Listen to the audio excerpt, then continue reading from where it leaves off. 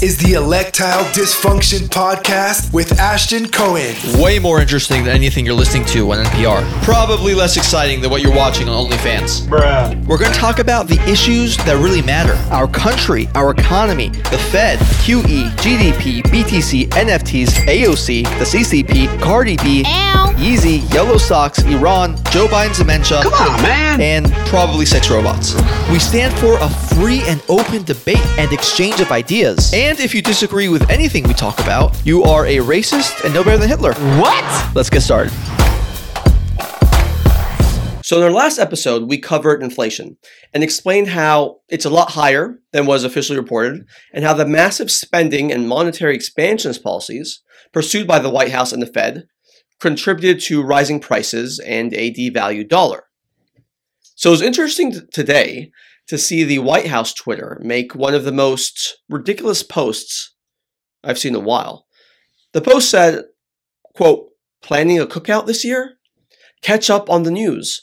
According to the Farm Bureau, the cost of a 4th of July barbecue is down from last year. It's a fact you must hear. Hot dog, the Biden economic plan is working, and that's something that we can all relish," end quote. And then the tweet said that the cost of a 4th of July cookout is down 16 cents, a whole 16 cents since last year. So obviously this tweet is as funny and clever as an episode of The Daily Show with Trevor Noah, which is to say it's not funny or clever at all. By the way, one of the great mysteries in life I've always wondered is how the hell does Trevor Noah have a job? My 75-year-old Persian grandmother has a better sense of humor than Trevor Noah, and I haven't seen her laugh since 1997, but I digress. Aside from the White House tweet being ridiculous, it's also very misleading. Like our president himself, it's absolutely demented to say that the current economic plan is working. As we discussed last week, if we were using the more realistic CPI measure that was around up until 1980, the true inflation rate is about 10 to 12%. But even if you use the current whitewashed CPI formula, the inflation rate is the highest it's been in 13 years. This year, various commodities reached record highs. Home prices went up 13% nationally. The in-demand cities that people want to live in, like Miami, for instance, saw a 35% increase in home prices, while average Austin home prices increased about 31%. The price of an average new car is up almost 10%.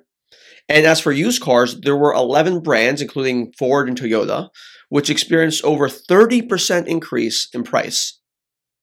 Even keeping the lights on or using air conditioner is on average more expensive this year than it's been at any time over the last decade. And I'm sure energy costs will certainly be worse as the current administration seeks to degrade the U.S. fossil fuel industry. And even if you wanted to just stick to food items, this idea that Grandpa Simpson's economic plan is working and bringing costs down is a complete fabrication.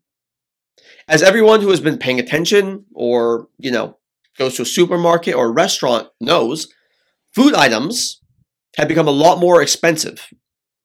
86% of Americans, for example, have reported in a poll that the cost of food has increased. If we're talking about 4th of July barbecues, then you got to mention Frankfurters, you got to mention hot dogs, the most quintessential 4th of July food item. And the White House, actually, they referenced hot dogs in their tweet, but they conspicuously left it out in their analysis of saving you 16 cents. The reason for that is probably because Frankfurters, like almost everything else, have substantially increased in price. They're actually the highest price recorded in the last decade. So yes, this is a dumb tweet. But it's part of a pattern and practice that we've been seeing a lot recently, to force you to believe the propaganda spewed by your overlords instead of your damn lying eyes. If they actually cared about making things easier for ordinary working people, you wouldn't destroy their purchasing power and wages by pursuing a multi-trillion-dollar spending program. And you wouldn't have spent the last year and a half driving millions of people out of work, shutting down their businesses by these unjustifiable COVID lockdowns. And by the way, doing all that while you have completely wide open borders and exacerbate the racial divisions of the country. So this year, how about we try something different? Instead of talking 24/7 about how evil and systematically racist and white supremacist the United States is, maybe we can reflect on how lucky we are to live in this country. A country that's apparently so good that millions of black and brown people choose to come here every year, even if it means risking their own lives.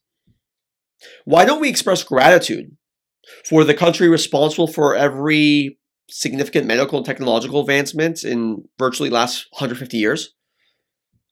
Why don't we reflect on the fact that the free world, for example, wouldn't exist, literally wouldn't exist.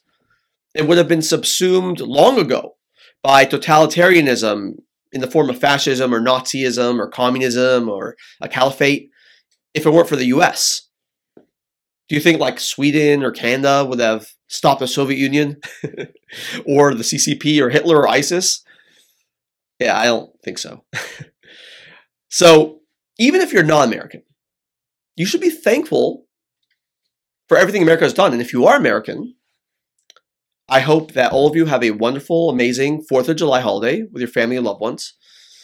And, hopefully one day we will again have leaders who can do more than brag about the 16 cents they just saved you on pork chops. Happy 4th of July, everyone.